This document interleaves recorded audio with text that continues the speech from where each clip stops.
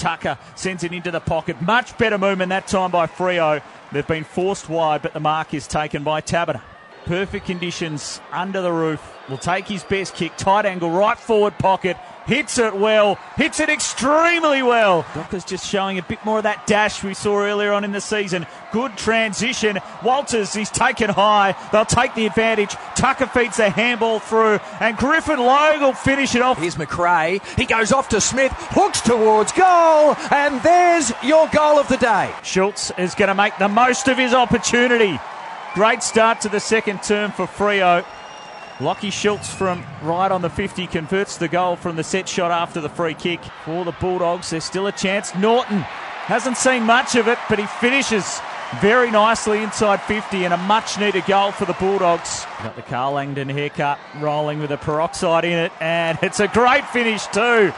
From outside 50, Rory Lobb. So, Lobb for his third goal, and that's not bad. That is absolutely brilliant. He is on fire. The kick is long, and Walters just edged Treloar way too easily out of the contest. That was a weak effort by Treloar, and this is going to be a very big lead for Fremantle. That is their 9th goal as he kicks dead straight. Directly in front from 50. He strikes it pure. He sends it straight through the goals.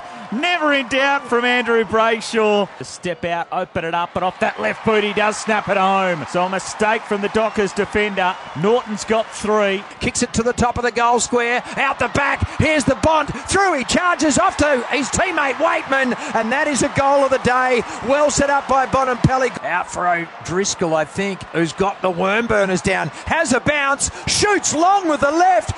What a goal! What a goal! He has done that 3 times now in his career. They've kicked their 12. This is going to be 14 if he kicks straight, and it's absolutely wonderful off the boot. Does not deviate. That is 3 to Michael Frederick. He's played his part. McNeil to McRae. And they pick their way up the field. They've got it to English, who's going to stroll past the 50, and he can unload a goal. The big man, Tim English, with a great goal. Fremantle 14-11-95. The Western Bulldogs 11-12-78. Here's the song, Dockers fans.